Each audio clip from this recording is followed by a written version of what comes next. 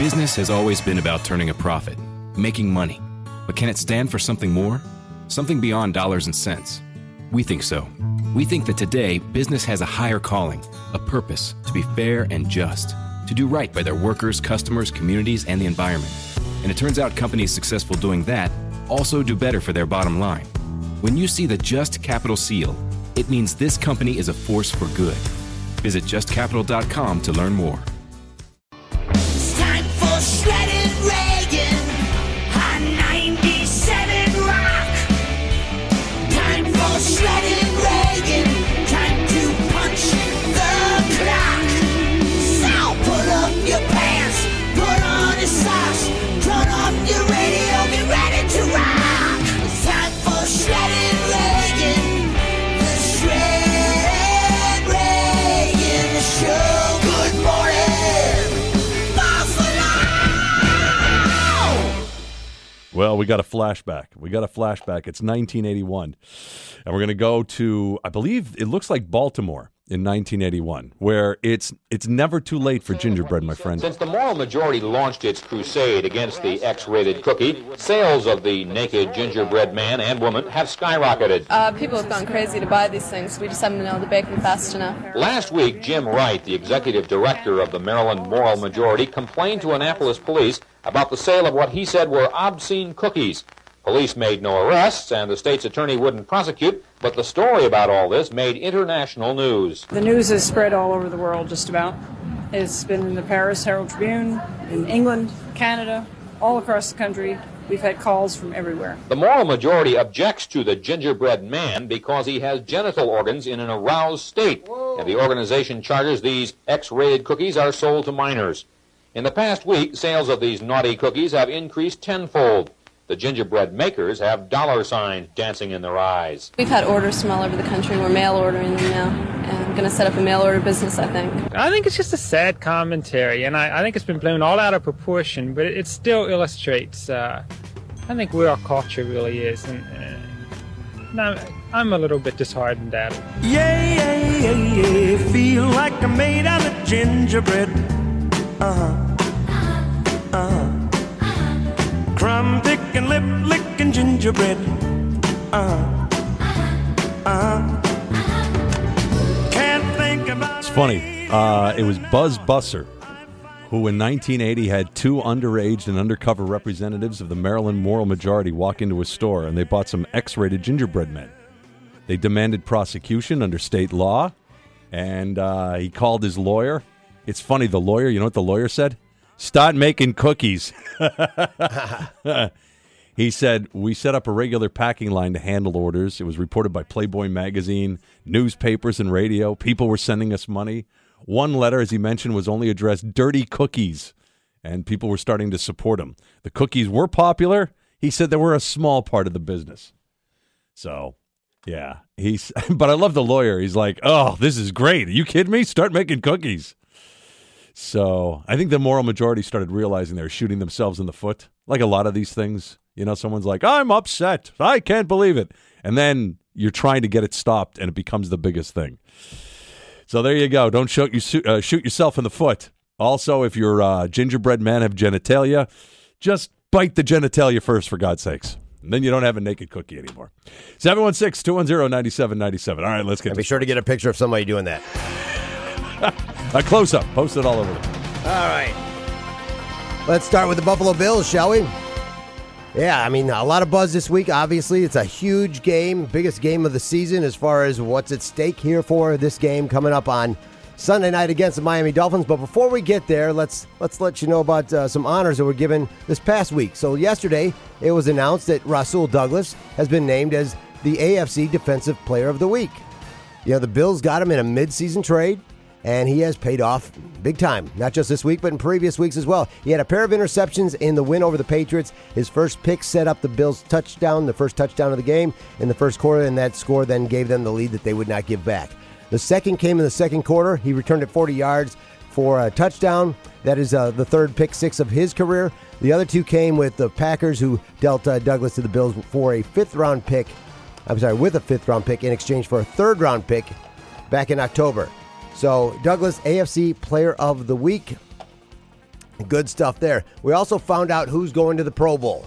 So that came down yesterday, and it's Bills running back James Cook and Deion Dawkins have been selected to the Pro Bowl. The selection marked Cook's first career Pro Bowl honor and Dawkins' third in his career. So Cook marks the first Bills running back to earn Pro Bowl honors since LaShawn McCoy did it back in 2017. Dawkins becomes the first Bills offensive lineman selected to 3 or more Pro Bowls since guard Reuben Brown earned 8 Pro Bowl selections from 96 to 2003. That's it as far as the Bills go as Pro Bowl guys. There are some alternates. Josh Allen and Stephon Diggs both are first alternates. Second alternates would be Mitch Morse and Leonard Floyd. Third would be Dalton Kincaid and Ed Oliver. And fifth would be Dawson Knox. So if they go that far, the guys are not able to play, guys are going to go to the Super Bowl, whatever the case may be, those guys will get advanced forward. Hopefully, none of our guys are going to be available for the Pro Bowl. That's the hope, right? So, but those were all announced yesterday. All right, also yesterday, Josh Allen spoke to the media. So did a handful of others. First, we saw Sean McDermott yesterday say that Allen was still dealing with some neck soreness from the stinger that he suffered on Sunday, but he was listed as a full participant for the injury report, the first one of the week. Allen is listed with a neck and right finger injury. We hadn't heard about the finger before. The Bills conducted a walkthrough instead of a full practice yesterday. It's pretty typical this late in the season. They've been doing a lot of that. Guys are banged up, need a little more recovery time, but starting just doing those mental reps, the walkthrough, all that stuff. So that's pretty common. Allen told reporters that his neck is good to go. When he was asked if it would impact his play, he said not at all. He completed 15 of 30 passes for 169 yards with an interception, rushed for 44 with 2 touchdowns in Sunday's win over the Patriots. Now, also on the injury report, safety Micah Hyde, neck. Safety DeMar Hamlin, shoulder. Both guys were limited. Defensive end Leonard Floyd got a day of rest. He's got a rib injury. Also, edge rusher Von Miller, veteran rest day, did not participate. It's going to be interesting to see. We didn't hear a whole lot about Von Miller, but see if he's another healthy scratch this week or what's going to happen there. All right, so let's move on to the injuries for the Dolphins. The Dolphins have a lot of them. Tua Tagovailoa is among them. He fully participated in yesterday's practice with a left shoulder injury and a quad injury. Several key players did not practice. Tackle Terron Armstead, linebacker Bradley Chubb. I'm just going to give you some of the top names because their list is really long. Cornerback Xavier Howard, running back Raheem Mostert, defensive end Zach Seiler, and receiver Jalen Waddle. None of those guys practiced yesterday. That's a pretty good size list and some key players, as I mentioned. Tua was on last week's injury report with a quad and thumb injury, so obviously the shoulder is one he suffered in this past week's game against Baltimore. But he is on track to start his 17th game of the season, which is a pretty big accomplishment considering his various injuries and 5 missed games last season, including the playoff loss here to the Bills. There was an odd story. I don't know if you saw this, but wide receiver Tyreek Hill had to leave practice early. I did. After receiving word, Tyreek, yeah, your house is on fire. Not good. What? Not good. So he left. He was listed as limited. Now, local news outlets carried footage of smoke coming from his house. I don't know if you saw any of that footage. You also saw where the firefighters evidently popped a big-ass hole in the roof, and that is one hell of a house. It's in Southwest Ranches, a suburb of Miami, about 30 minutes away from downtown. The TV stations had helicopters flying over, and they showed the property, which he bought, I guess, back in 2022 when he was traded. He paid $6.9 million for the house. It is 9,300 square feet. Yes, it is a mansion, as you would imagine. They did show him arriving at the property. You should see some of the pictures, right? Did you see at the front of it? Oh. I mean, it looks like, a French castle somewhere. Yeah. Not a castle, like a head of state in France would live there. It's pretty amazing. It is amazing. Do they have security footage of Billy Buffalo slowly backing his way out of the house? Yeah, with a Molotov cocktail? Nothing. Yes, it was basically $7 million. I mean, yeah, so think of the house you get for that kind of money. But where I was at, he arrived, they saw that on the news footage. You saw him give his wife a hug, and his mother was there. It sucks. And he, by the way, the thing I noticed, though, I'm like, he's wearing a walking boot. So he is still dealing with that ankle injury. Yeah. So just another note, but also another distraction. Oh, that sucks. That's a shame. That is a pretty big distraction when your house is on fire. So we'll see how that plays out. The good news, though, is everybody got out of the house safe. So that's the good stuff. I was still on the injury list, wasn't I? Because it keeps going. I'm only going to give you a couple more because there's so many. It goes too deep. Guys you don't even know. But running back Devon Achane, he was limited yesterday with the toe and rib injury. I'm sorry. Tony just texted. Antonio Brown was probably house sitting. Yeah. Oh, God. Yeah. Stranger things have happened, too. Antonio's like, I don't know what you're talking about. Yeah. Nice text, Tony. Antonio would have been throwing his couch out the window. Yeah. So, yeah, I mean, there's probably about another 7 to 8 guys that are on that injury list. So that's the situation with injuries for both the Bills and the Dolphins. As I mentioned earlier, Josh was talking to the media. There was a lot of questions about Stephon Diggs. And, you know, I mean, the first one was, why hasn't Diggs been getting the ball more? Why are you not throwing him the rock? Yeah, I mean, I think sometimes the flow of the game dictates that. Defenses, you know, whether it's doubling him or throwing a safety over him or, you know, being the first reading progressions and just getting off of it maybe too quickly. There's a lot of stuff that goes into it. But, again, we're looking forward to working hard and fixing it and, like I said, win football games. How's he feeling with this? He's been fantastic. You know, he's been a true professional about it. Obviously, you know, there's times where he wants the ball, and it's deservedly so. You know, he's one of the best, if not the best, receivers in the game, and you know he gets a lot of attention from defenses. So sometimes it's just how it plays out, but I got to be better in that aspect too. All right, so that's a little bit on Stephon Diggs and getting him the ball more. The Bills played the Dolphins back in Week 4. We all remember it was a pretty great game. The Bills just blew them out, which surprised the NFL because the Dolphins had just blown out Denver with 70 points, remember? But that was Week 4. This is Week 18. There's been injuries. There's been changes of personnel. We talked about Rasul Douglas. He wasn't here in Week 4. Dolphins have some different guys out there too. So Josh was asked about the difference between the Dolphins Week 18 and Week 4. Personnel-wise, they're different than when we played them Week 4. Obviously, they've got Ramsey back. I'm not sure what they've said about Howard. I don't know if he's going this week or not. It sucks to see them lose their two DNs, Phillips and Chubb. It's a really good young pairing in the league right now. They were playing as good as anybody in the league, so I hate to see them out with injuries. But personnel-wise, they're going to be slightly different than, like I said, than what we've seen. Played a game where they didn't play too well against a really good team, so they're hungry. There's no doubt about that. Big game at home for them. Their crowd's going to be rocking, so we're stepping into a very hostile and dangerous situation, with that, when in terms of the AFC East on the line, so we got to give everything that we got. All right, so before we get there, Sunday night, and it's going to be a long day Sundays, you're just waiting for that game. There are 2 games that we are watching that could help the Bills secure a playoff spot prior to them taking the field on Sunday. So we want the Ravens to beat the Steelers, and we also want the Titans to beat the Jags. If either one of those scenarios happens, the Bills are in the playoffs. If the Steelers win and the Jags win, the Bills, of course, have to win against Miami, and they will be the number 2 seed. They'll win the AFC East. They'll be in. If they don't, if those scenarios happen the way I just mentioned, the Bills will be out of the playoffs. So those are the games we're going to be watching, and the first one is on Saturday, and that's the Steelers, and they're going to be traveling to take on the Baltimore Ravens. Now, we did find out yesterday, Lamar Jackson is not going to play against the Steelers on Saturday afternoon. Yeah, you can't trust either of these teams at this point, right? I mean, the Bills just have to win out. They just have to go into us going, well, we can't trust any help from anybody. We just have to go in there and kick their ass. But they will know this before they take the field. True, you're right. They'll have an idea. That's going to change things a little bit. And we could know as early as Saturday afternoon if the Ravens are able to pull off a win. They're going to start 2022 Pro Bowler Tyler Huntley. He'll make his first start of the season with Josh Johnson and Malik Cunningham expected to be active as well as backups. Huntley has seen relief duty in 4 games this season. He made 4 starts in each of the last 2 regular seasons. He also started Baltimore's playoff loss to the Bengals last January. Remember, Lamar got hurt at the end of the year?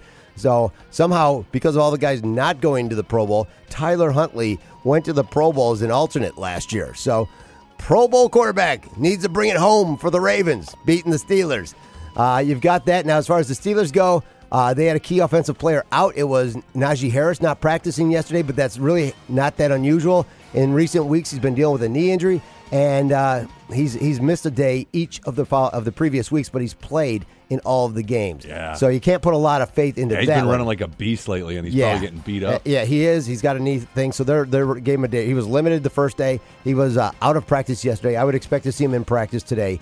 So we get the injury reports come down for Saturday afternoon's game. Minka Fitzpatrick was upgraded from non-participant on Tuesday to limited, and Kenny Pickett is a full go, but we do know he is not starting. T.J. Watt and defensive end Larry Ogunjobi were both limited as resting players. As far as the other game goes, if the Jaguars are going to win the AFC South, they need to beat the Titans on Sunday, and Trevor Lawrence would be a big help for that. He missed the start for the first time in his career on Sunday against the Panthers. He was limited in practice on Wednesday with a right shoulder injury. The report also disclosed that Lawrence has a left finger injury, not a throwing hand, so that's not a big deal. The Jags win the division over the Titans if they get the win. Blah, blah, blah. So Lawrence is a key to that. C.J. Beathard started last week, and they beat the Panthers. But, again, it was the Panthers, and the Titans are, slightly better. So, and Ryan Tannehill's going to get the start most likely. Will Levis was out of practice yesterday because of the foot injury. It's unlikely he's going to be in, so Ryan Tannehill will most likely get his final start for the Tennessee Titans because his contract is up.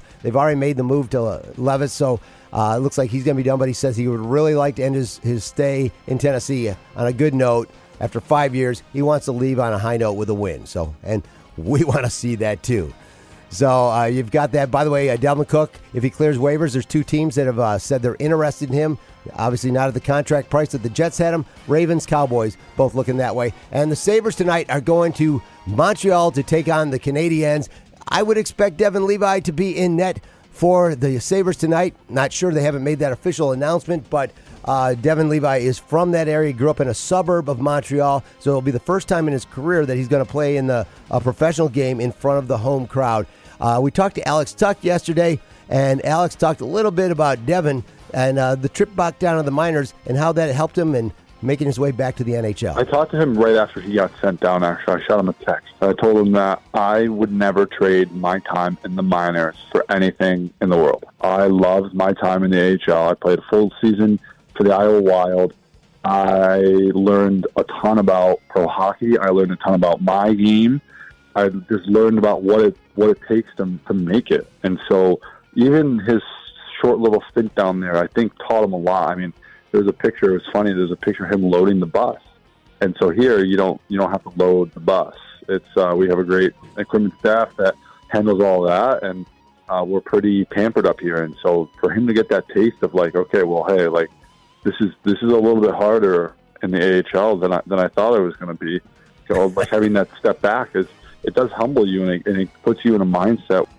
Yeah, that was Alex Tuck from yesterday. He was on the show. We were talking about the toy drive and a bunch of other things. If you'd like to hear the interview, we've got that up. It's isolated on our podcast. You can hear just that interview. We've also got it on our Facebook page, so you can check that out and hear what Alex had to say about where the season's at right now, what the Sabres are doing, and trying to get back on track, and plus thanking everybody for the donations. I love that story. I love that story of him getting in touch with Devin Levi and going, yeah, isn't that great? Look, kid, there's a bunch of different ways to handle this, but loading the bus will be good for you. And I'm sure he's like, I'm loading the bus. I'm telling you. It's a pain in the ass. That guy right there, Alex Tuck, is the future captain.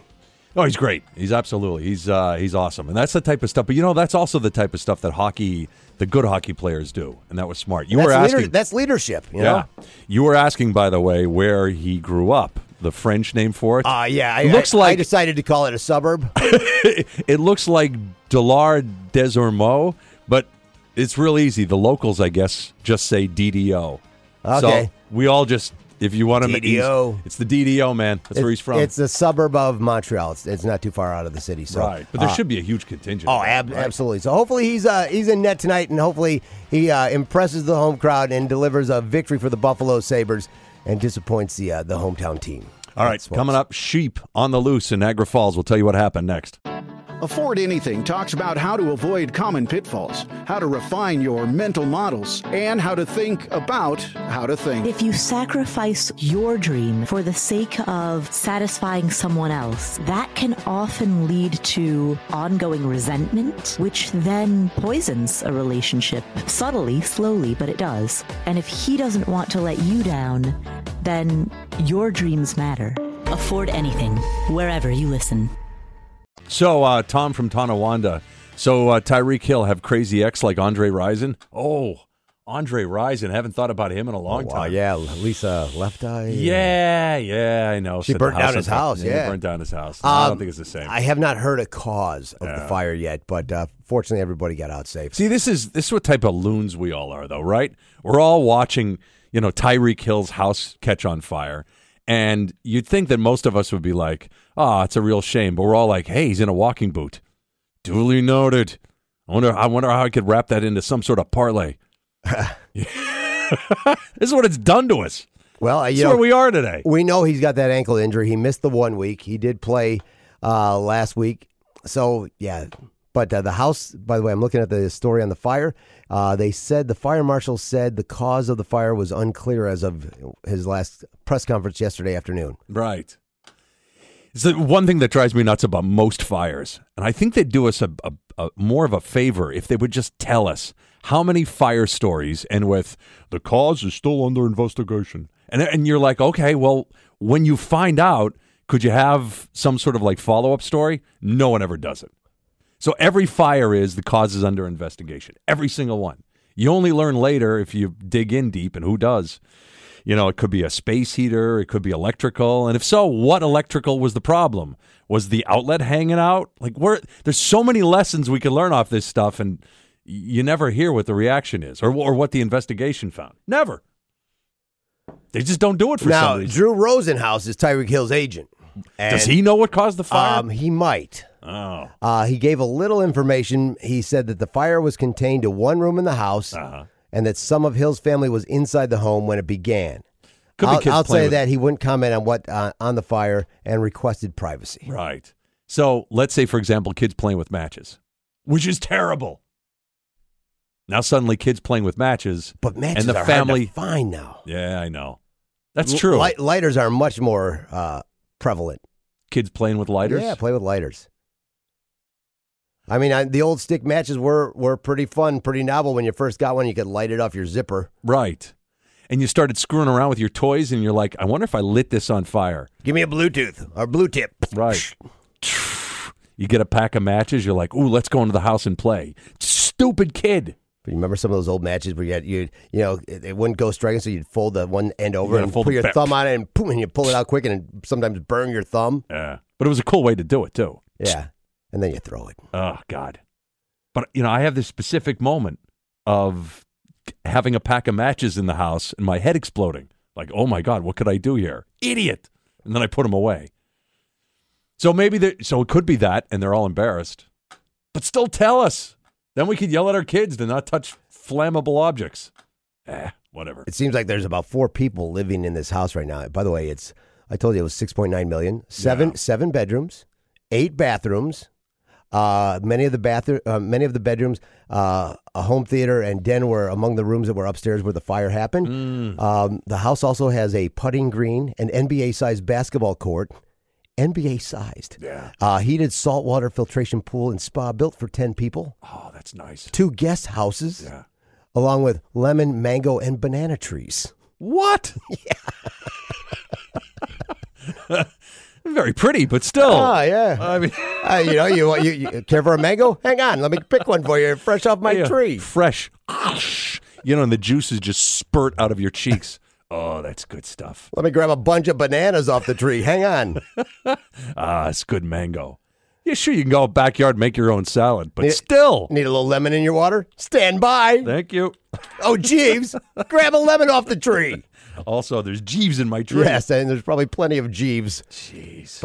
Probably a whole servant staff there, What was his contract? He signed a 4-year, $2 million, I think, somewhere in Kansas City, and then much higher when he went to the Dolphins. Oh, it was 4-year, $120 million. Well, there you go. Yeah, $2 million. I'm like, $2 million is like base salary for 1 year. 4-year, $120 million. You get your own mango tree. I get it. Yeah, you get $120 million. What is 7? Yeah. And you pay for it in cash. Yeah, you pay for it in cash. That's got to feel good. You just walk in and pay for it in cash. Well, unless the house doesn't have a full, service NBA basketball court. And then you go, I'm not buying it until there's a basketball court. And then a team of contractors goes in, they build you a contract. Instantly, yes. Yeah. Don't forget the 2 guest houses. Yeah, there's that too. Man, well, it still sucks that the guy, his house caught on fire. And fortunately, his mom, child, and everybody got out safe, right? Yeah. There was a story. I think there was a guy.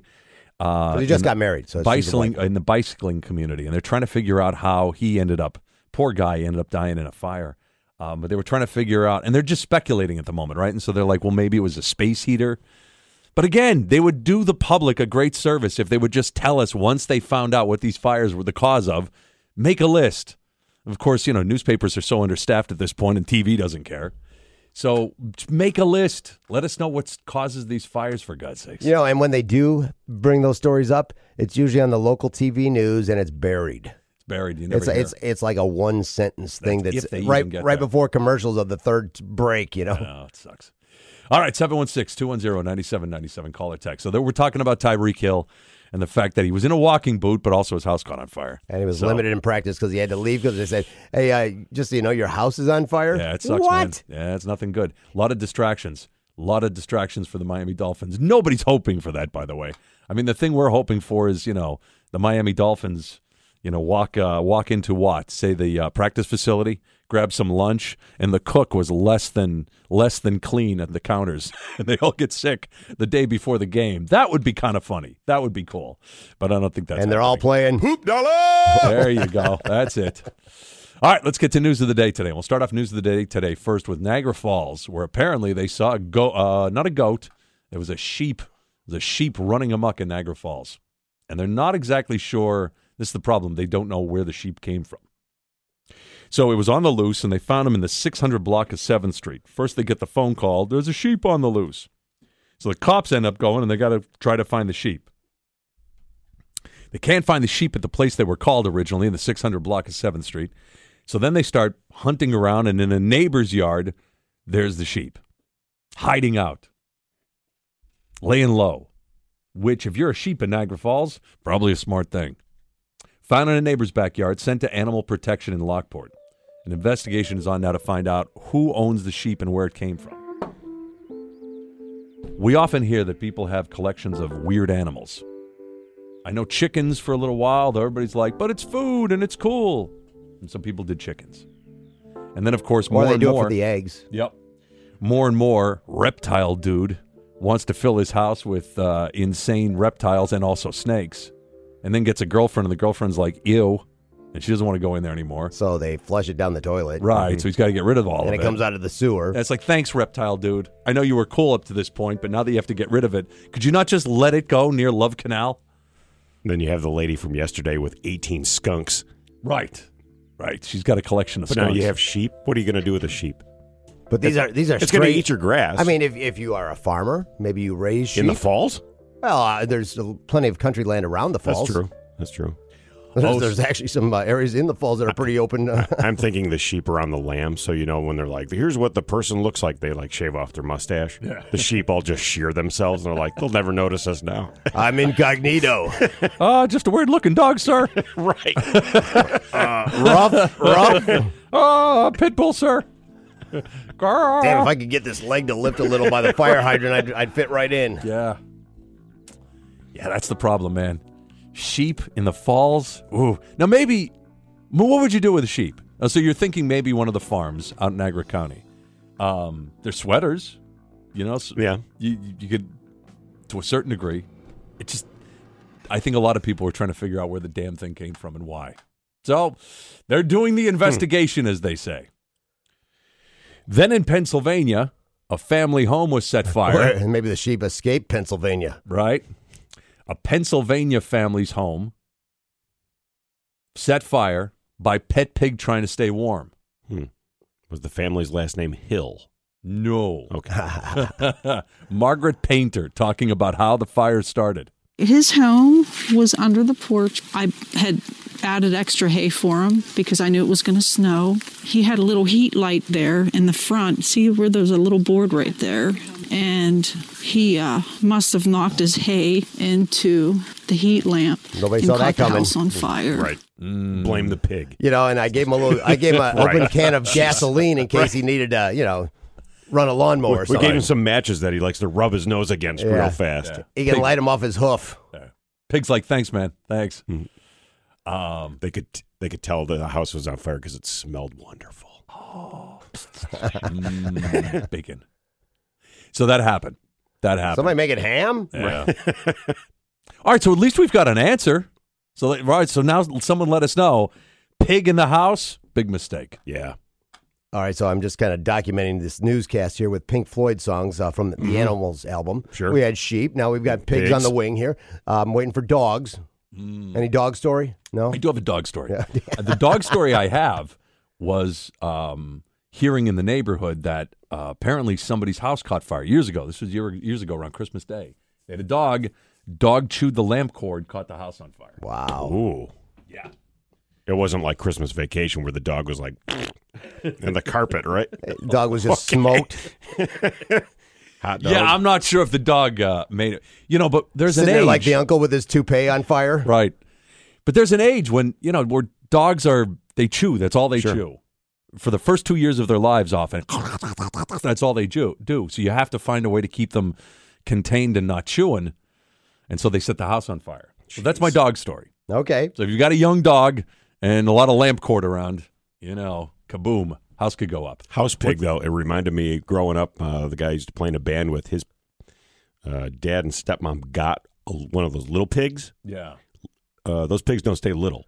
Little pig, let me in. What are they? Buttercup pig? I can't remember what they're called. Potbelly? That thing got huge. Yeah. It was big, and when it walked around the house, you just had to move. Yeah, I mean, if you were like in the hallway, you're like, oh, sorry, bud. Yeah, because it would just push right past you. Good luck trying to pick it up, too. Oh, man, that thing had to weigh 150, 200. Yeah. Pig owned the house. Oh, it could do what it wanted to. Right. It was clean, for an animal like that, but out of the way. Yeah. Just move. If you want, it'll just push you away. One of these days, pig, you're going to be on my smoker. Those ribs are going to be good. And that happened. Question for you. What about its use of the bathroom? Because you have to go there at some point. Are they right? potty trained? Is there a box it went to? I don't remember. I think they actually took it out like a dog, if I remember right. Okay. It does. It was. I think pigs are fairly smart. They're fairly smart and they're fairly clean. I mean, they might roll in mud and stuff, but they. Wow. All right. But yeah, I've heard that story thousands of times, right? Little pig, real cute, and then just gets big real fast. All right, 716-210-9797. Call or text if you've got an animal story, fire story, or pig pooping in your house story. Please let us know. All right, let's get to the rest of the news of the day today. So they don't know about the sheep. They don't know where it went. There was a guy who ended up, I think I mentioned in the town of Boston, who ended up going the wrong way on the 219 while intoxicated. Allegedly had a .29 BAC. I don't know if there's drunk driving is always bad. It is terrible. There's nothing good about it. Yet, I think at some point we all found ourselves maybe with a little too much, trying to navigate our way home. And hopefully you grow out of that or you never do it again. But whatever the case may be, these roads in Western New York are not made for drunks. They're just not. The roads in Western New York are terrible. There are so many places you could find yourself turning into the wrong way that I would think even sober, sometimes you could find yourself almost going the wrong way on one of those streets. You see the massive signs, wrong way, don't go. How many times have you heard about somebody? It's probably for the drunks. That's probably why we have those signs. Because if you're at least sober, you find yourself going on the road and then you're like, wait, which road am I supposed to pick? Oh, that's the one. All right, but getting on the wrong side of an expressway, that's a little bit more difficult. True. Understood. But, hey, look, a lot of that stuff around the 219 could get complicated at times. You're like, where the hell am I supposed to? Like, even driving out of 20A when you leave the Buffalo Bills game, you're driving out of there and you got to get on the 219 for a second. You're like, I still do it every time. Which? Am I doing the right one? Yeah, because you were there on the tailgate with me. Right, on but the worst case scenario with what you guys are talking about is you would be going in the wrong direction. Not in the wrong lane. But in the 219, I could see that because here's the off-ramp here, and the next one is the on-ramp. So if you're like, oh, there it is right there, because there's a sign that actually points 219 north. And that means the next one. But if you're like, there it is right there. But I could see getting on the wrong one. It has the arrow with the 90-degree turn. So I didn't see that. I'm at a 2.9 here. Okay. I didn't see that.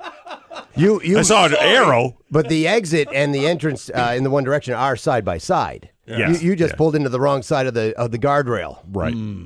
Yeah, it's rough. I guess if there's no traffic at that time. Yeah. Right. Yeah, these roads were not made for someone at a 2.9. They just weren't. No, well, I think the worst part about driving around here is these crazy, when you're trying to get onto a road, you're coming on the ramp, right? You're merging. At the same time, there's an exit ramp.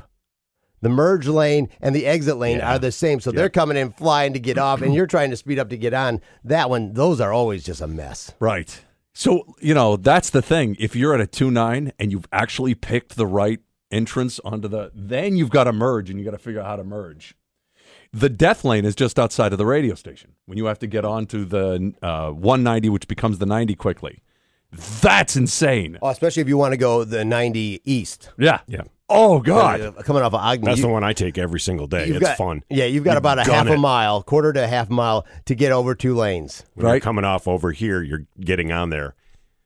Always behind the dude is like, I'm going to go 35 here. You got to move. It just bottles. Oh, it's brutal. Or you're trying to merge and there's a big truck in the right lane. There's always a big truck. Always. Right. Then you're like, oh, come on. I got to get over. Well, you can imagine big truck. He's got hammered down and he just wants to keep moving. So Sure. Oh, yeah. You take your life in your hands every single day there. All right, 716-210-9797. Next up, I've got a guy, Virginia man, who was dressed up as Bigfoot around Virginia, and he decided, I got to stop doing this because people were taking me way too seriously. Are they shooting at him? He was probably close. He was probably thinking at some point, I'm going to take a bullet for this. It was just, I guess, maybe something that maybe got out of hand, but it was all fun and games. I think he just wanted to maybe elevate people's happiness during the holiday season. With Bigfoot? Yeah, dressing up like Bigfoot. Makes everybody happy until someone's like, I'm going to shoot me a Bigfoot.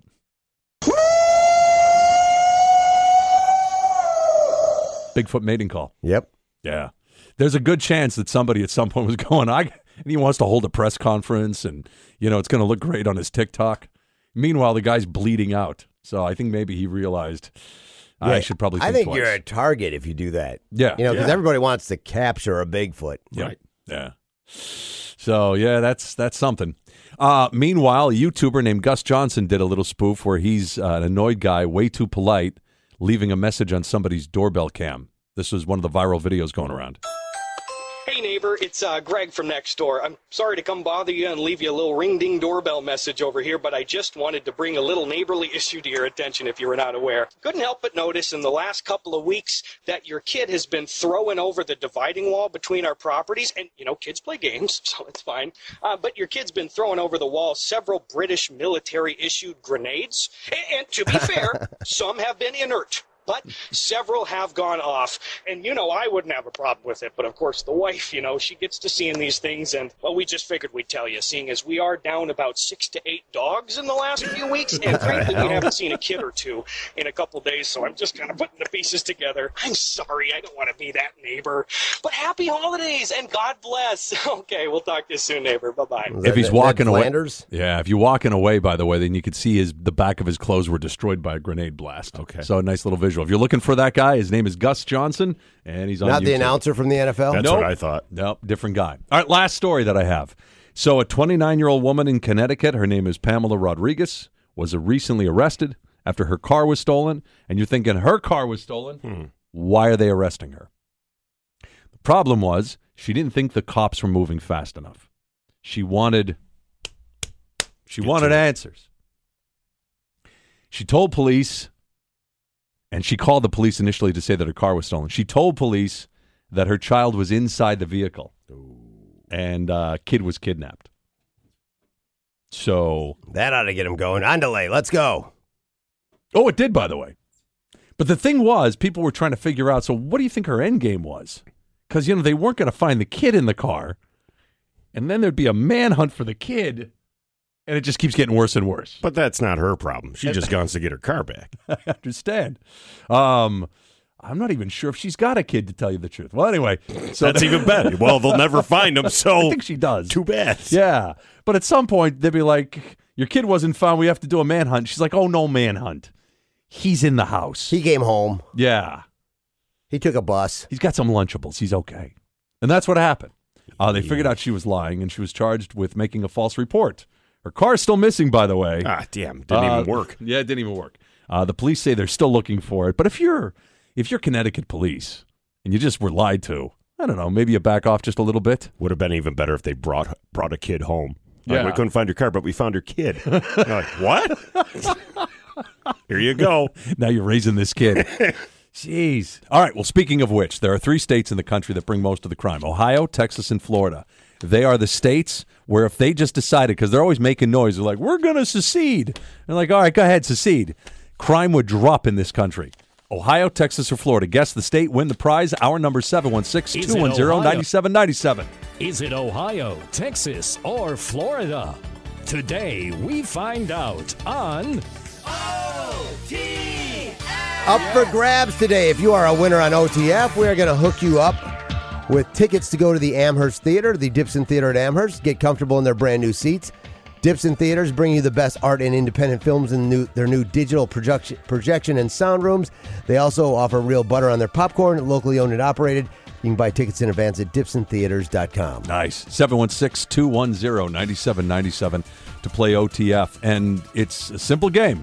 It's easy to remember. It takes a lifetime to master.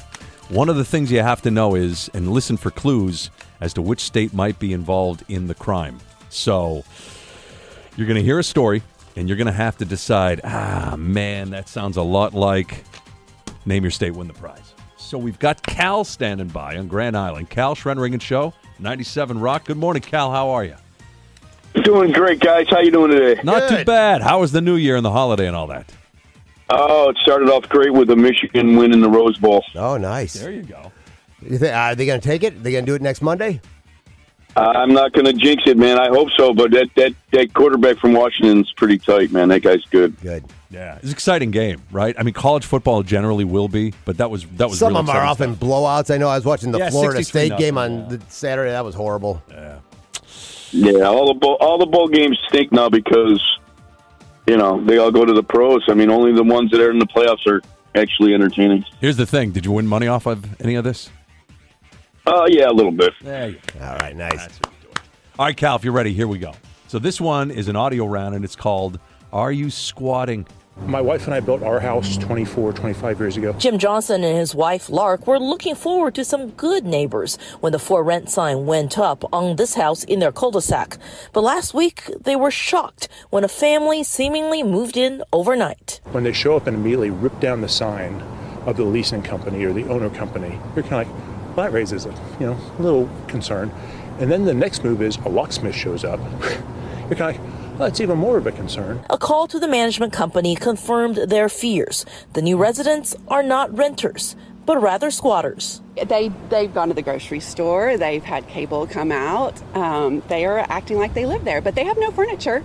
They brought in a lot of blankets. Hi, I'm Maya from Channel 13. Can I talk to you guys? Were you guys supposed to be staying here? When we knocked on the door, a young woman answered. Were you guys supposed to be staying here? Are you guys squatting? She didn't want to talk to us, but a short time later, the sheriff's department was called. The deputies have confirmed to us that they are investigating the squatting situation. Well, what's been frustrating is that I have a 12-year-old that I don't even let walk across the street to her best friend's house without watching her, and we've never had that problem. Our experience shows sometimes it can take 6 months to a year for the process to work through the courts. These are some of the most fascinating stories that come along. How somebody could just go, oh, I could just break in. And once I break in, you've got free housing for a year. Why wouldn't, until they change the laws, why wouldn't more people do that? Also squatting. It could lead to some problems, though. There's a side note. Cal, Property owners aren't real happy about it. Cal, you want to guess the state before we get to that? What do you think, Ohio, Texas, or Florida? Yeah, that's just like a special kind of Florida crazy, if you ask me. I don't know. I'll go with Florida. Let's see Florida. Florida would be... No. Incorrect. Now, this was in Harris County, Texas. All right. All right, Cal. You take care of yourself. Hey, good luck on Monday, man. Yeah. All right. Take care. Thanks, guys. All right. See ya. Damn it. There are people who now run a business, and their business is they move in and squat with the squatters. And they try to freak them out to get them to move out. This one guy's like, he says... so they're hired to get them out. Right. Guy's like, it's not for everybody, but I will get them out of your house. He just becomes the most disgusting roommate you could find.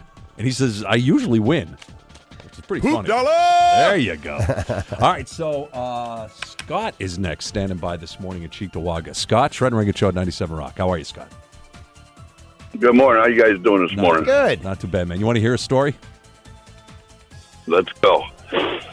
All right, so this one is called Dork Dash. So a DoorDash delivery driver was arrested after he was found with his pants unzipped with adult sexual items in his car. Chris Swarthout, 48 years old, was found around 1 a.m. Thursday in a black Nissan with Tennessee license plates in the parking lot of a business plaza. I don't know if there's any good clues out of that, Tennessee. I think I've heard this one. The front zipper of his jeans was completely rolled down, exposing his undergarments, according to the report. He said he is a DoorDash delivery driver, and they claimed that he'd pulled over for a little rest. He said the vehicle was a rental, but he could not provide any rental documentation. The registration documents he did offer up were full of inconsistencies. So they bring in a canine unit, and the dog was alerted on the vehicle. A plethora of adult sexual items were found in a bag next to the driver's seat. Also, 2 syringes containing fentanyl and methamphetamine were found in the vehicle. Now, he is a New York native, and he was arrested on charges of possession of fentanyl, meth, and possession of drug paraphernalia. Sex toys? That's cool. It's the meth we've got a problem with. So what state is that? Ohio, Texas, or Florida? Well, if the hint's any good, I would say Florida. All right. Florida would be correct. I'm freaking smart. All right. Not just Florida. Our buddy Christopher was on yesterday on The Villages. That's right. That's where that story. I heard that story before. Scott, congratulations, man. Nice job. Thank you, guys. All right. Have fun. Enjoy the movies. Sorry to catch you off. Poor guy cut him off. Hit the next one. But thank you for that. Stephanie's on next in Orchard Park. Got a day off today. Stephanie, good morning. Good morning. How was the holiday? It was good. Yeah, okay. Did you get anything How was it? decent, or did you get stuff that you're like, ugh, crap, I don't need any of this stuff? What'd you get? Crap. I don't need it. Don't buy me anything, please. Right. They're like, we went shopping all over the... we didn't go shopping for you. We found this in one of the... we found this in our house when we were gifted. Yeah. All right, well, Stephanie, Exactly. if you're ready, Yeah. here is your story. Okay. This one is an audio round, and it's called She Shot Me. Right now, a woman is facing charges accused of shooting a man between his legs. I need an ambulance ASAP because Charlie Glenn just got shot. Police say the woman on the call is Glenn's ex-girlfriend, 36-year-old Tanya Nestor. Shot him and it's in between his legs. I just don't know exactly where. Shot him in between the legs? Yes. I don't know if it hit his privates or what. The alleged victim is 49-year-old Charlie Glenn. Wanted me to take a walk with her, and I found out that she had a pistol with her, and she said it was a pellet run. And I said, well, let me see it, because I'm not going to go anywhere with you if you got a gun. And she pulled it out and shot me. Paul Carpenter said he rushed to the house to check on his friend. My thoughts was, was he okay, or, is he dead? Is he alive? I didn't know. But they said he was okay, and it wasn't life-threatening. Police say Glenn was able to get the gun away from his ex-girlfriend. He still has it in his hand, yes. He still has it? He took it from her, yes. She pulled the pistol out and shot me, and I proceeded to take the pistol from her at that point. Family members called the 911 because I was shot and bleeding. Back at the house, the dispatcher asked about Glenn's wound. Okay, is there more than one wound, or is it just the one? Is it just one wound, Charlie? One shot, but I think it went through my pistol into my butt cheek and out. I mean, you want to say something to her? You want an apology from her? No, I don't expect nothing from her. I still to this day love her. Ooh, damn. Yikes. Did he say he still loved her? Yeah. Oh, boy. After she shot him in the testicle. Yeah. And it went through his butt. Yeah. Oh. But he still loves her. Okay. Yeah. All right. We aren't going to... Ready for my guess? Yes, absolutely. Ohio, Texas, or Florida? I'm going with Texas. Going with Texas. The gun, right? The gun. Texas would be... No. You know, Stephanie, it gets worse. She apparently then said that she wasn't sorry for doing that. Like they asked, "Do you want an apology?" And he's like, "I don't want an apology. I just love her." But you figured, the girlfriend would be like, "Well, I'm so sorry." So here's the question for you. He's like, "It's the most activity I've gotten down there in a long time." Maybe, I don't know. Well, why did she shoot him? Did she say? It doesn't say. It all except that she's just not sorry for doing it. I think she had the gun and she just had a little bit of an outburst and she snapped. And the magic bullet that seemed to hit 7 different spots. Are you calling that a little bit of an outburst? Yeah, right. Yeah. I would say that was a psychotic episode. Yeah, but I still love her. Crazy. How do you see this playing out, Stephanie? He's going to stay with her. Yeah. And she's going to shoot him again. Yeah.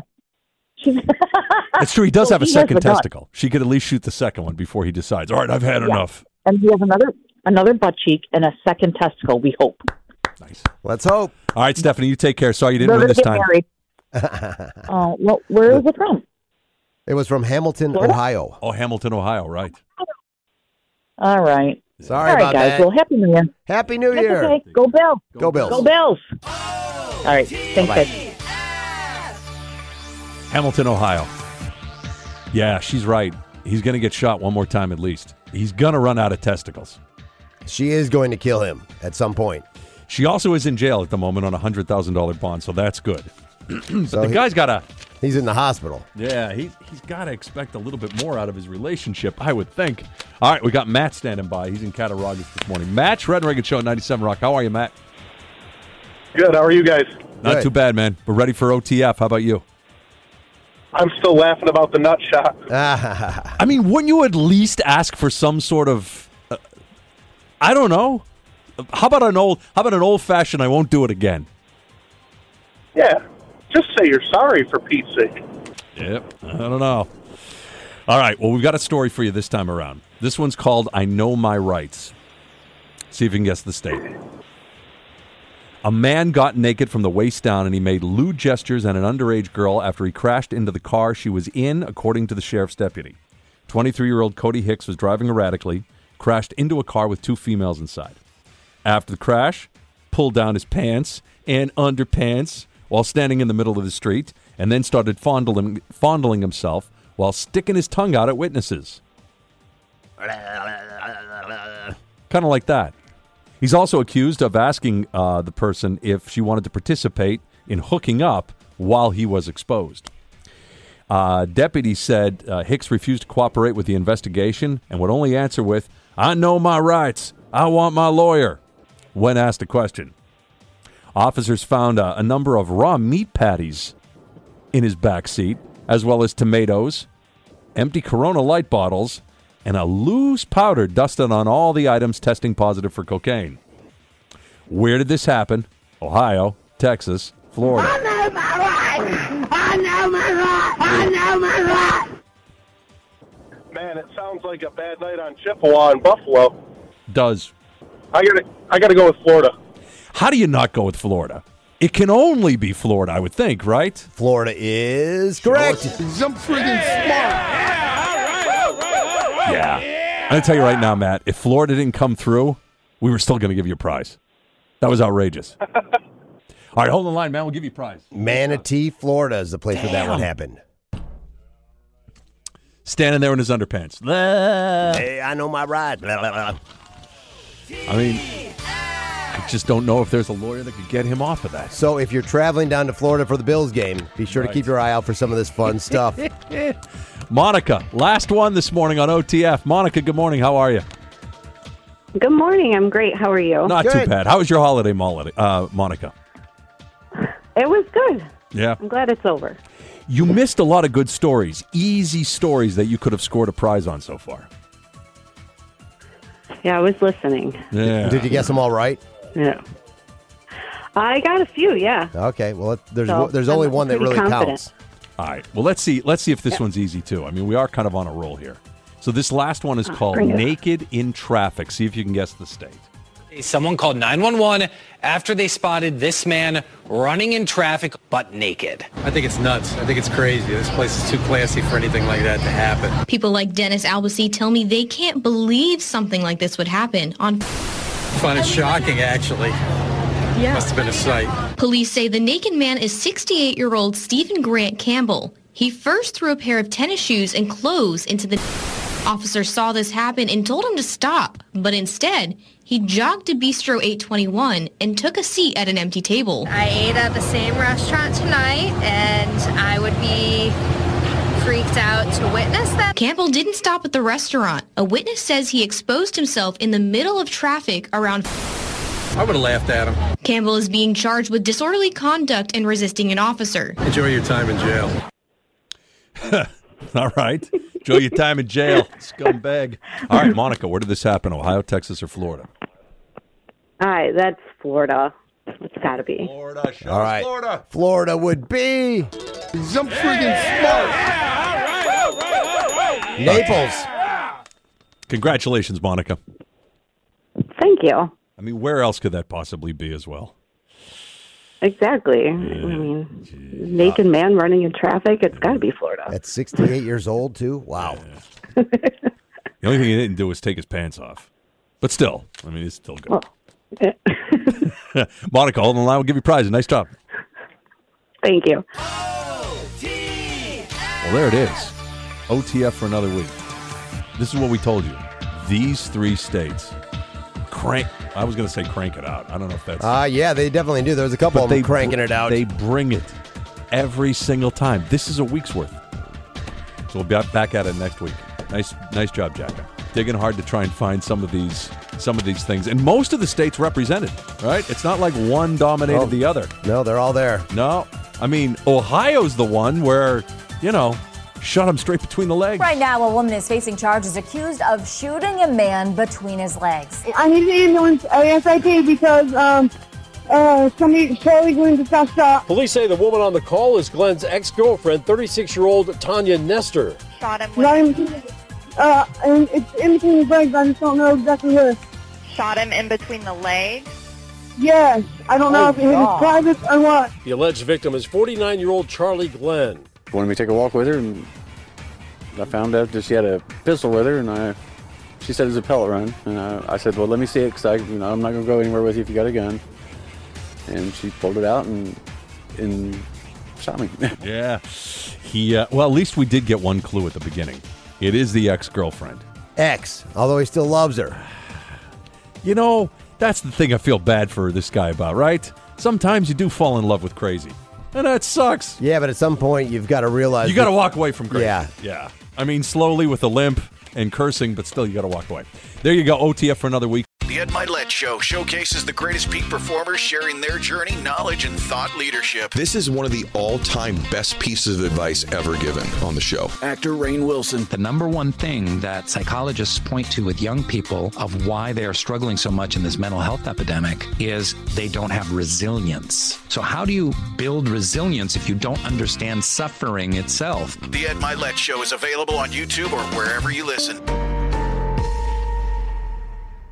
There's a guy, I don't even remember him, but Niagara Falls decided that they were going to get a spokesperson, and the spokesperson was going to be all about recycling. And they thought, well, let's get a goat. And they gave him a name. His name is Totes McGoat. Because they've got the recycling totes. Yep. And so who knows, maybe from time to time in Niagara Falls, you've seen the recycling goat known as Totes McGoats. And that is their mascot. That's the recycling mascot. Well, we haven't heard from him in a little while, but we understand that. And I think yesterday we were talking a little bit about that tree farm that will take trees so that the goats can chew on it. Yes. Totes wanted to check in. Them, so yes. That's it. With us on the line right now, our friend Totes McGoats. Good morning. It's a beautiful day to recycle. This is Totes McGoats. Totes, hey, it's Shred and Ragan. Oh, hey, what's up, fellas? Wow, you are chipper this morning. Well, why not? New year, new good new. But really, things are going great. It's year 9 of teaching kids about recycling. Social media really helps me get the message out.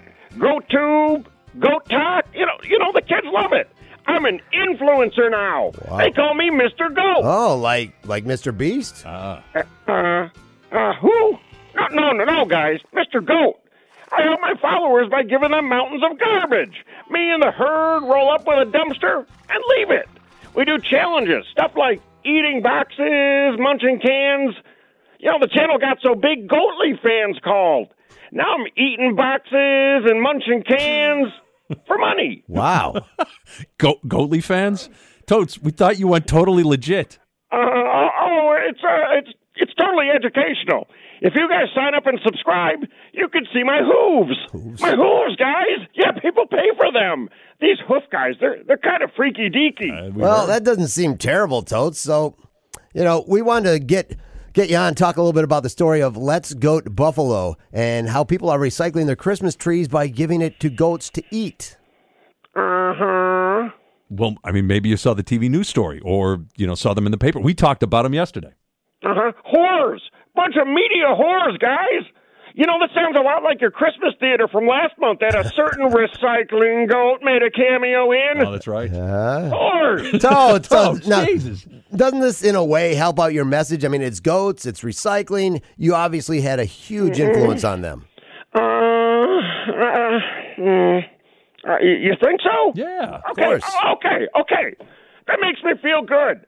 Yeah, I am making an impact. I want to give back even more. I know it's after Christmas, but I want to do something for the kids. On my social media channels today, I'm going to reveal a list of names of kids I want to join me and some celebrity goats on Goat Island. That's right. Adults and kids alone on an island. Totes, may not be the right timing for that. Yeah. Sounds a little bit like that Epstein list that was released yesterday. Epstein? Yeah. That thing Aaron Rodgers was yammering about? Yeah. Typical conspiracy liberals. Well. And they call Rodgers the goat. He's not the goat. He knows nothing about hanging out with kids alone on an island. Oh, boy. The younger, the better. No. Gotta get them started early, I say. Totes, no. Let's go back to Goatly fans or being Mr. Goat or anything else. Okay. My brother-in-law is putting together a trip down to Miami for the game. Randy, your brother-in-law? Okay, that's good. Focus on that kind of fun then. You'll get plenty of good influencer videos from that. Yeah. No, guys. Randy says no pictures or videos allowed. What? What? What's that? All right. He also says don't tell anyone it's an illegal sex party. Oh, come on, Totes. No. We gotta go. No, Totes. Bye, Totes. Is the sex party illegal? Or is the party illegal or the sex? I think the whole thing's illegal. Well, there you go. Totes Niagara my Falls goats.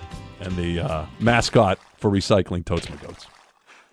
Yeah, that's not good. And like we've sometimes made the connection that Falls Chicks, as they get to a certain point, a certain level of perfection, that they graduate and they move on to Florida Chicks. Yeah. Sounds like Totes is going. All right, here we go. Tops Friendly Markets presents The Jim Kelly Show Go Bills. on 97 Rock. Also sponsored by Catalyst Fitness, Ilio DePaulo's, and Niagara Outdoors. Hey, Jim, how's it going? Good morning. Pretty good. I'm down here in Miami already. I'm looking, staying with my college roommate, and he has a beautiful boat. I'm looking out over the water, and yeah, it's pretty nice. Did you make a bet yet with Dan? Did you call Dan Marino and go, all right, buddy, $10? No, yeah, $10. Not quite. I wish I would have more because that would be nice the way the Bills have been playing the Dolphins. But no, as a matter of fact, he already knows. Our bet is whoever you have to sweep. You have to both teams. You can't win one, and Dan is completely out because we won the first one, so he's out. The only way is for him is if they win this week, and then we split and neither one buys. So if the Bills win Sunday night, that means I sweep and I have some stone crabs coming whenever I want them. So, nice. Yeah, I'm excited about that. Yeah, you got that right. And I always take to the lodge for the guys, and we sit there. I do a video all the time. I'll send it to him. I'll send it to Warren Green, his good buddy that takes care of him. And I like, okay, we're here, enjoying our Stonecraft. Thank you for Go Buffalo.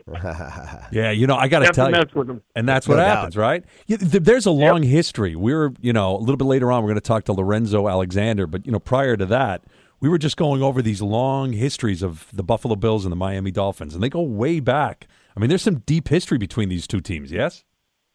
Oh, yeah, without a doubt. I remember, because didn't the Dolphins, have a 23-game winning streak against the Buffalo Bills at one time in the 70s? Before you got there, yeah. Yeah, before I got there. And then, of course, after I got there, it came down to, and I just did a radio show a couple of days ago, talking about the Bills-Dolphins rivalry, and it's not the same as it used to be, because they always put it Marino against Kelly Studer against Marv Levy. So that always fueled it. Plus, it always came down to Bills or Dolphins going to be representing the AFC. So we were very fortunate, because I have some friends that worked for the Dolphins back then, and they got mad at me because they said, "You keep taking our bonuses away." Oh boy, right. Sorry about that. I'll have to buy you a pina colada or something like that to ease your pain a little bit. Right, they feel terrible. I always had fun. Yeah, I wonder about Thurman Thomas going down to the Miami Dolphins. I realize it was only 1 year, right? Right, but I realize he didn't have necessarily all of the choices ahead of him, and if things were different, he would have stayed as a Buffalo Bill. But I mean, that had to either it had to feel terrible for him, or you were constantly busting his ass a bit about it. No, you know what? He was bitter, and I don't blame him, to be honest with you, because he wanted to stay. He thought he still can play, but unfortunately, that wasn't the case, and I'm sure that was a little stab in the Buffalo Bills. But Thurman could still play back then, and unfortunately, it still sucks. You think about it. He went to play for the Bills all those years. He, abused the Dolphins. He ran all over them a bunch of times, and then him going down to Miami. Yeah, that was a bittersweet, I'm sure, for him and for all of us, because you never want to see that happen when you go to your rivalry at the end of your career. But you know what? It is what it is, and got to move on from it. Yeah. One more thing about legends, and I want to play this about Lorenzo Alexander with his daughter at the game on Sunday.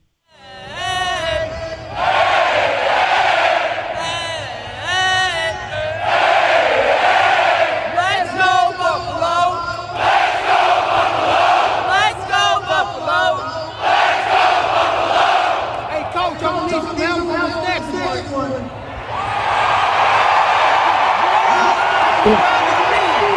They're addressing Coach Marv Levy, who was in the box as well. Where would you rather be than right here, right now? I don't know if you were at the game. I don't know if you saw it, but I'm sure you know. Marv was there at the game. Thoughts?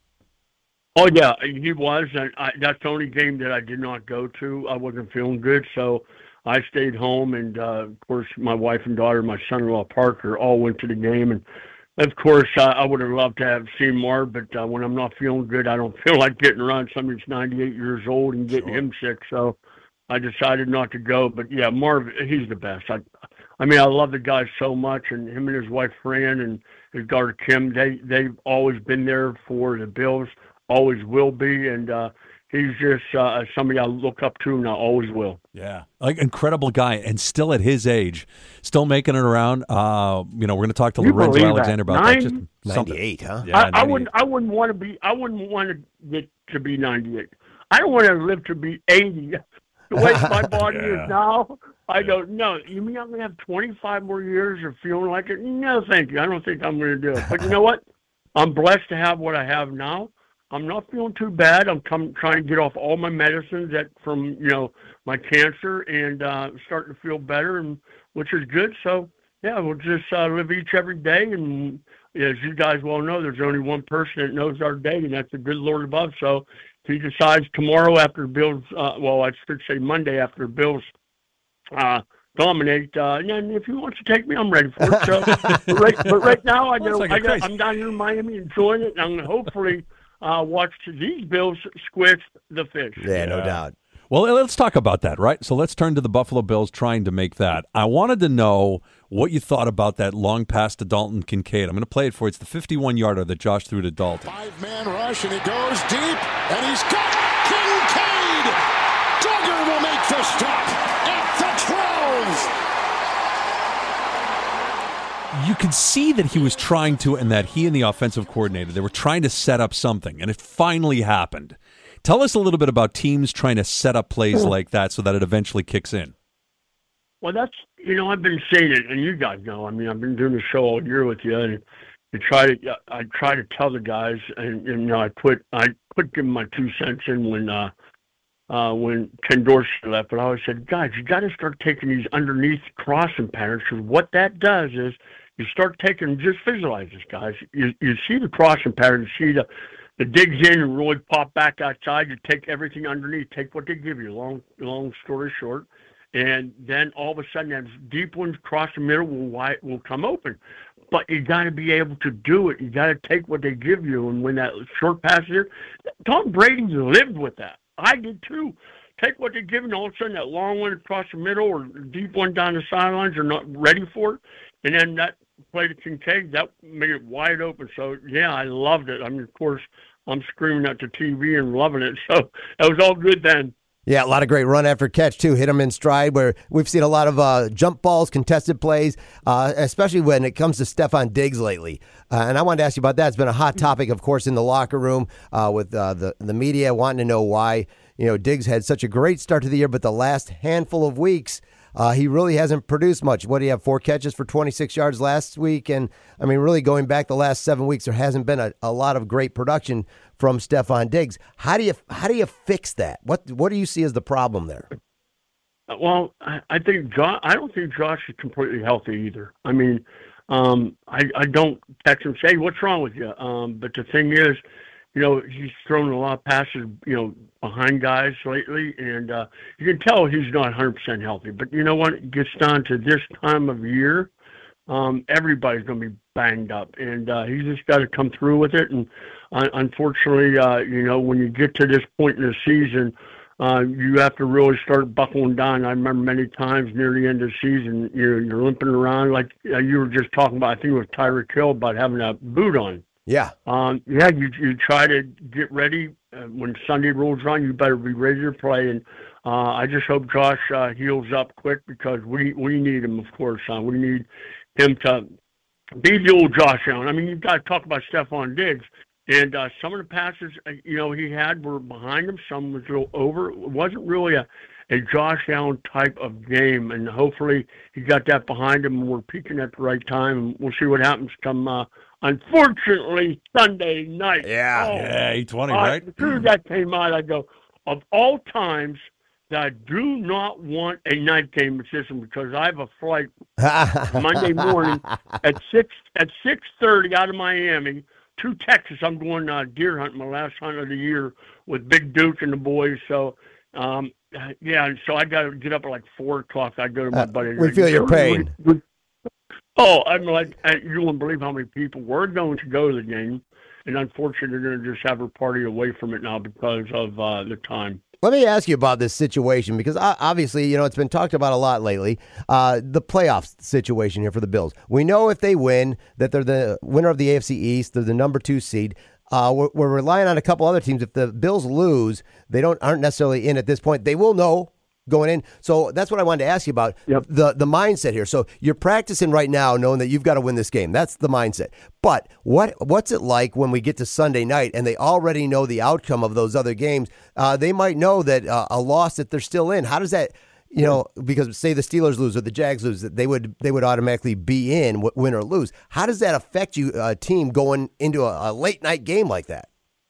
I don't know. We'll find out. The thing is, you got to understand, you don't want to lose, number one. And you know what? Remember how we always talked at the beginning of the year? We don't talk about Super Bowl. We talk about AFC East. And that's what we have to do. Unfortunately, a couple of times it has come down to you look back in our schedule, and the games that we let slide by that should have been easy wins, and we wind up losing. When it comes down to the end of the year, that's what happens. You look back and say, boy, I wish we would have won this one, or we should have won that one, which is more the way to say it. But, hey, it doesn't matter. The Bills are playing for the AFC East no matter what.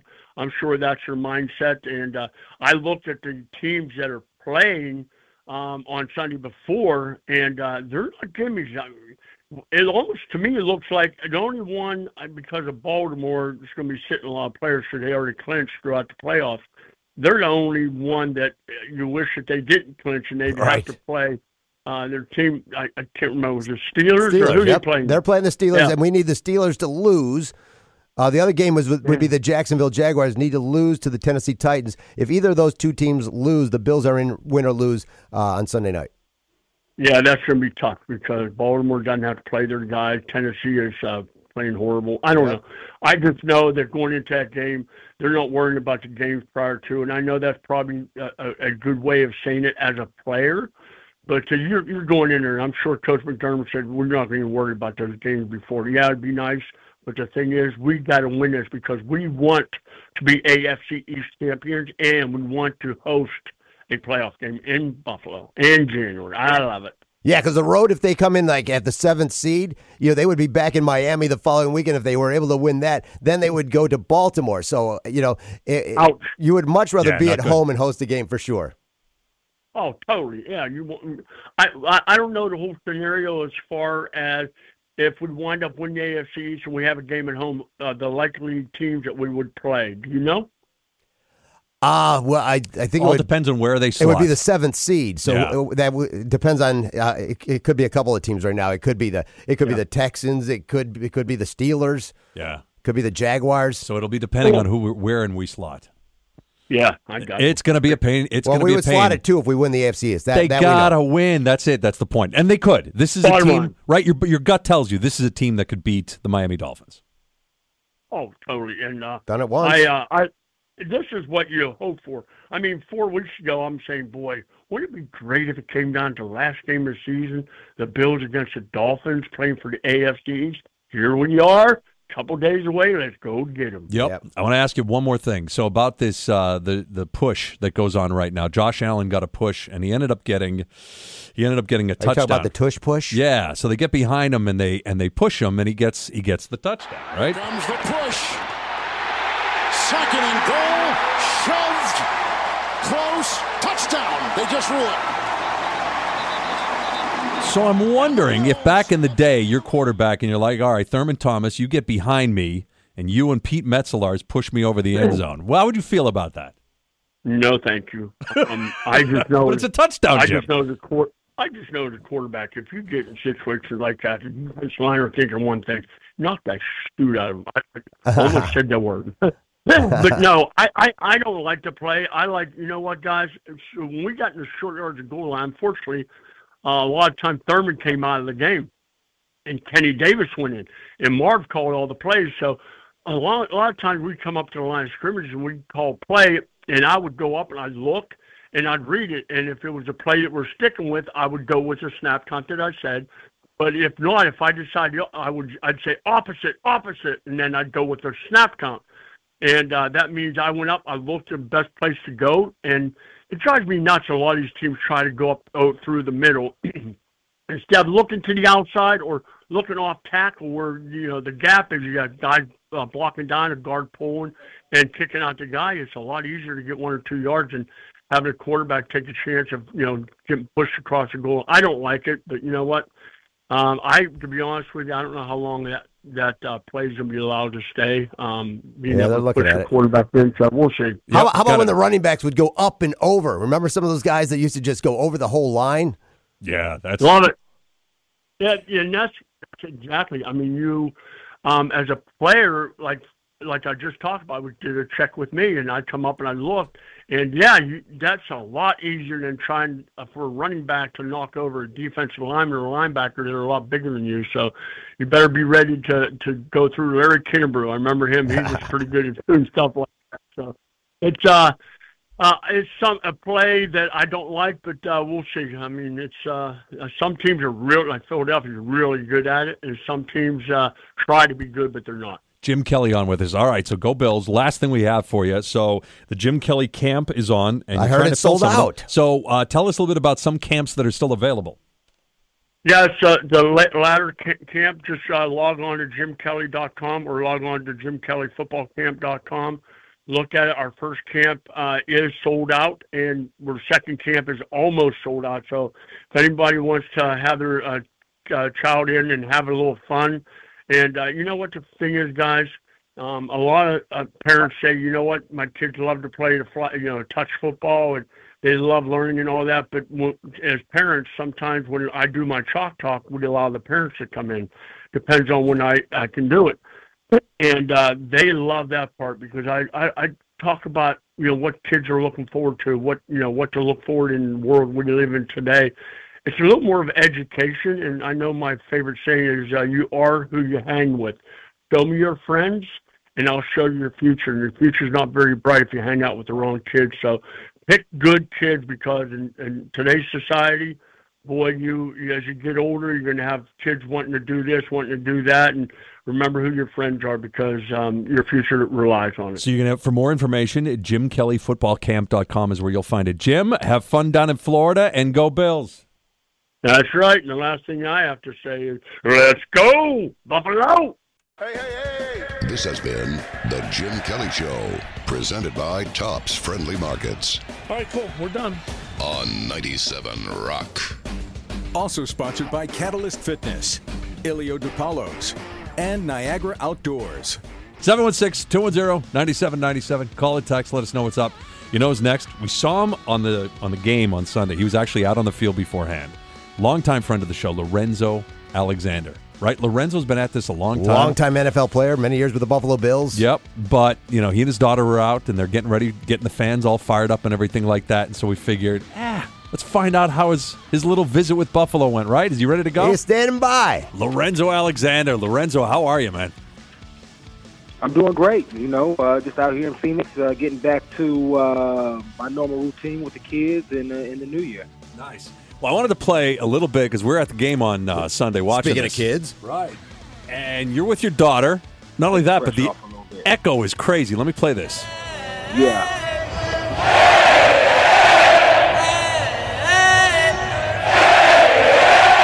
Let's go, Buffalo!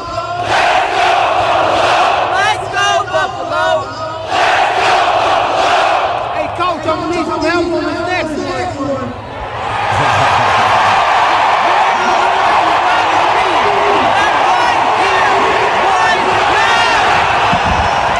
That's awesome. And obviously addressed to Coach Marv Levy. Did you get a chance to run into him?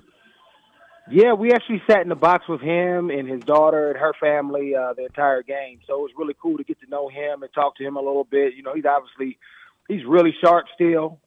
He was a head coach at Cal, so we kind of bonded over that a little bit and just talked ball and had a good time watching the Bills get a victory. That's awesome. Yeah, how's he doing, Marv, at his age? Was he 98? Yeah, he seems great to me. I mean, he may struggle a little bit hearing, but other than that, as far as talking ball and what's going on, moving around, he's up there, making jokes. He's great. That's amazing. And then we actually flew back to Chicago. We were on the same flight, too. So great dude, great family, and it was really cool to be able to get to meet him and kind of hang out for the first time. That's awesome. That's awesome. Not only that, but I think you were You were hanging out in East Aurora. Maybe did you hit a couple of restaurants, Bar Bill and the rest? Yeah, we was all over the place, but we had a little Airbnb in East Aurora and Rick's on Main, Bar Bills. We went to the Grange one night, Wayland. So we was kind of hitting up all our spots, Kalina's.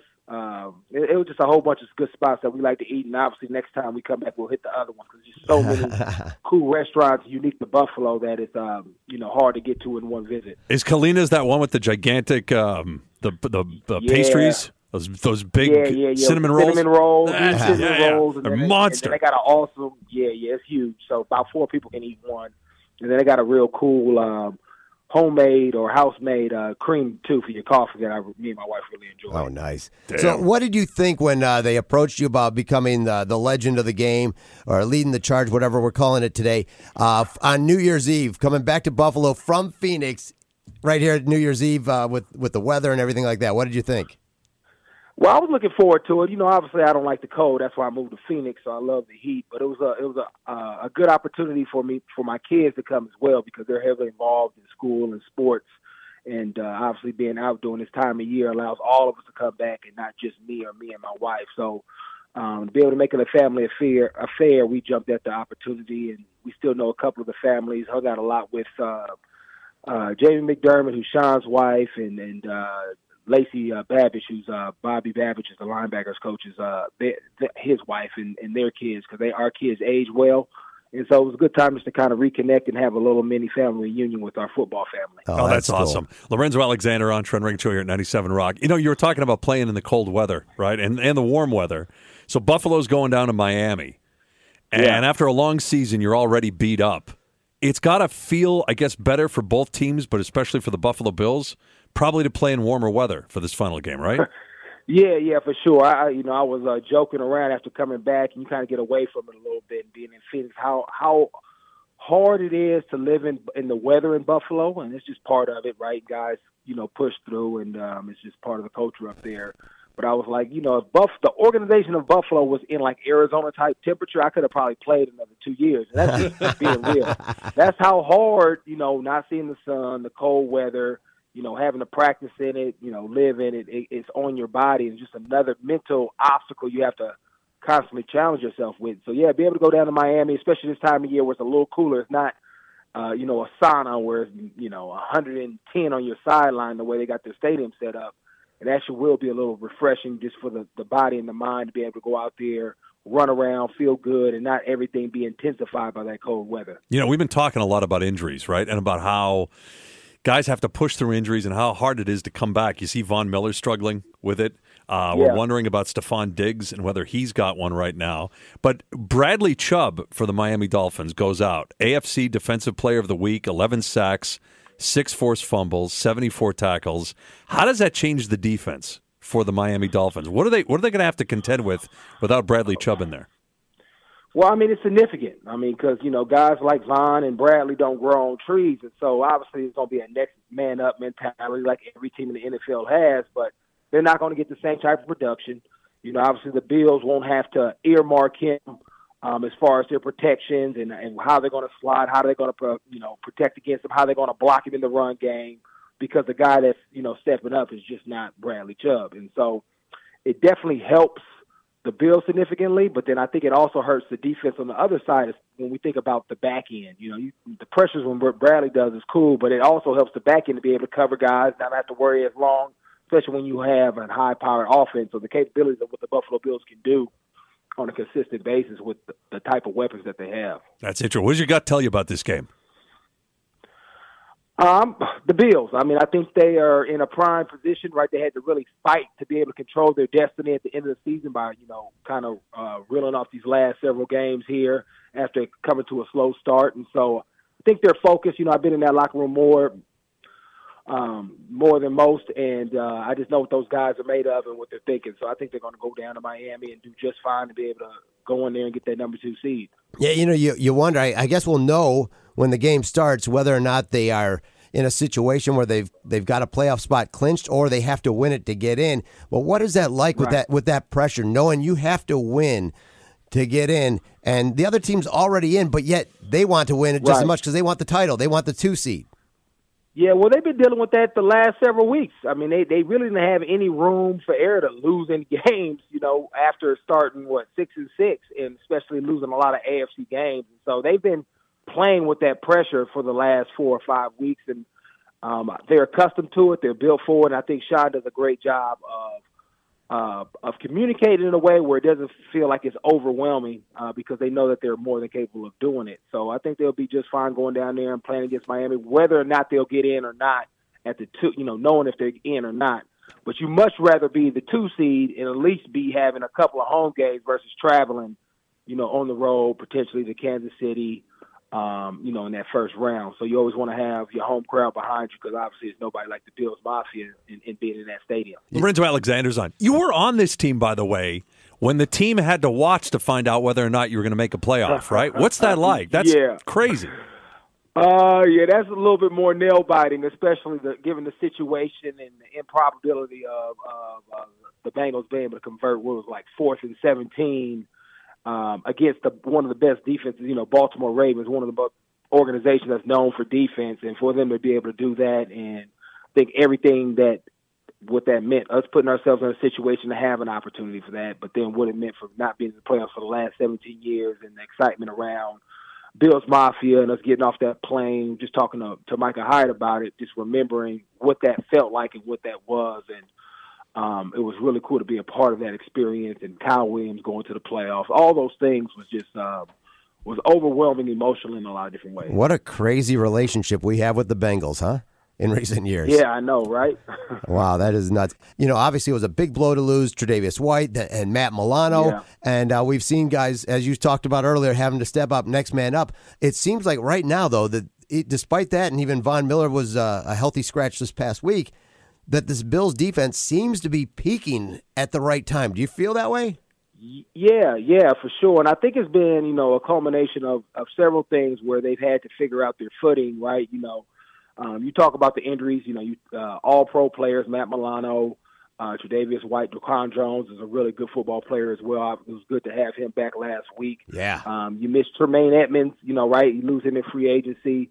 There's a transition from Leslie Frazier to Sean McDermott, and they are obviously it's the same defense, but their mindset and how they call things, how they communicate things is extremely different. And talking to a couple of guys, I think it took them a while to really understand what Sean was doing. And just from a veteran standpoint, like after being with Leslie for a couple of years, you knew what he was going to do in certain situations and calls on the game. Now Sean is completely different.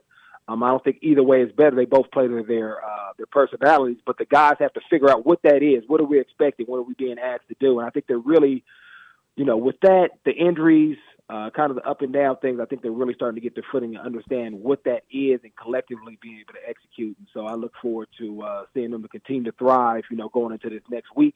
And I think adding a guy like Rasul Douglas out there, who's balling at corner, I think really helps solidify that back end too. That was a huge pickup. Yeah.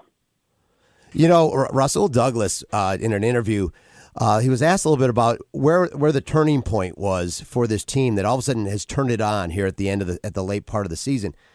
And what he referenced was, and I'm sure you heard about it if you didn't read it or not, but there was a piece done by Tyler Dunn that made some accusations of things that some people had said about Sean McDermott, and maybe felt it was a hit piece on McDermott, whether it's true or not, that it was a hit piece, and that somehow that helped bond this team and turn things around for them. Do you understand how that might work? Yeah, I mean, that's like with anything. When you're around a group of guys that love and respect one another and know everyone, when you face adversity, that tends to bring you tighter, right? When you go through a football season, it is a path of challenges that you have to overcome. And it wasn't on the football field, but it was just another form of adversity or a challenge that this football team had to overcome. And obviously it was pointed right at Sean McDermott, and if you know him, if you know his heart, if you've been around him at all, actually I was in the room, where a lot of that article referenced, who he is and what he's about and what the intentions around that whole thing was, and then realizing a man that's humble enough, even though he wasn't trying to, intentionally disrespect anyone or he made a mistake, he owned up to it and moved on. I think when guys, and there was still a lot of guys on that team that was a part of those conversations, when people can speak to his heart, what he did and who he was, I think guys respect that, bond around it, grow around it because of who he is, and are able to kind of come together. Just like if anybody else on that football team was attacked or was going through a challenge, guys tend to rally around that, and that's what the Bills are about, right? You talk about, one Bills, Sean always talks about, faith and love, and he really embodies that. And I think the culture of the football team follow along with that leadership. So that's really interesting. Cool Because it wasn't like he reported stuff that he just made up. I mean, it was backed by guys saying this stuff. I mean, it was, and I don't think he was intentionally trying to destroy, Sean, but he was reporting what he was hearing. By the way, you're in that meeting and you heard that. I would probably think that you all sort of looked around like, he made a mistake, but like, where the hell's he going with this? Right? Well, yeah, I mean, if you're taking it, obviously 9/11 and everything that encompasses that, the horrific events around it, right? If you take that away, the emotion away from that, and what he was trying to describe is just a team executing at a high level, you can understand it. Not the best example to use, right? Sure, never be used in that way. But once he realized, a couple of guys approached him, right? We had other military officers in there, coaches that have served, and people, brought that more to his attention, because football coaches sometimes, man, what's the best thing I can use? Oh, man, that's a great idea. Oh, that makes sense. They got caught up in it, right? In your own head, right? He didn't run it by nobody to bounce it off of, and he went for it, and it failed, and he recognized that and apologized, and we all moved forward. And for me, I think it's more cowardly for somebody to report that years later, knowing what that's going to do to somebody's character in the public eye, and the type of attention that's going to bring. So whether or not that you meant to do that or not, you could be aware, like, that's not a great story, or you wouldn't be sharing it. It's not like, oh, this is a great piece about Sean Montgomery we want people to know. No, you're telling that story because you're trying to sustain a man's character in some way. And, I think that because he gave more than ample opportunity for people to come up and have a conversation with him about it. And if you're a grown man, that's what you do. You go talk to him at that time, not 4 years later. Lorenzo Alexander on Trent Ragan Show next time. I'm playing one more thing for you. And this is you going into one of the greatest, most interesting games in Buffalo Bills history, and you were mic'd up the day that you played the Colts in the snow game. Here it is. Even if it was difficult to see him enjoy it. Here we go, fellas. Bills on 3. 1, 2, 3. Woo! It's crazy. I can't even see the 10. What the 2 in there? Buffalo weather. Lorenzo, some fond memories of playing tackle football with my friends in a snowstorm, and it looked awesome, but it also looked pretty ridiculous. What do you remember about that game? Trying to tackle Frank Gore in 6-inch snow, up to my shins. That was, and then obviously what Shady did that day. But it was a fun game to be a part of. You're very unique, and then being able to kind of win that game. I think we might have even had Webby in that quarterback at the end throw a crazy pass to put us in contention to kick a field goal or whatnot to win that game. So just crazy, but it was really cool to be able to come out on the victory side of that because we really needed that game. Yeah, and it's a lot cooler while you're talking about sitting in Phoenix right now, isn't it? Right, exactly. I'm gonna guess that's the day you went, I'm moving to Phoenix. I'm tired of this. Lorenzo Alexander, hey, listen, it was great seeing you at the game, and thanks for spending the time with us. Really appreciate it. All right, fellas, man. Appreciate you. That's it. Lorenzo Alexander. If you missed any of it, you're coming in late on that. We'll put it on the podcast, 97rock.com, as well as Facebook and the rest. All right, that's it for today's show. Thank you for listening. Back tomorrow at 6. Where do you want to end? Thanks for the ride, man. I had the time of my life. Ooh-wee. Stacking Benjamins with Joe and his good friend OG not only has great financial insight, it's laid back with humor, too. The quiet luxury trend is out, and loud budgeting is in. Are we tired of the pet names? Yeah, because I'm loud and obnoxious, so this fits right in with me. I'm like, yes, finally budgeting for me. I get to walk into a restaurant and go, I'm cheap as hell, and you're not getting a tip. Live from Doug's Budget. Find out more by searching the Stacking Benjamins podcast, wherever you listen.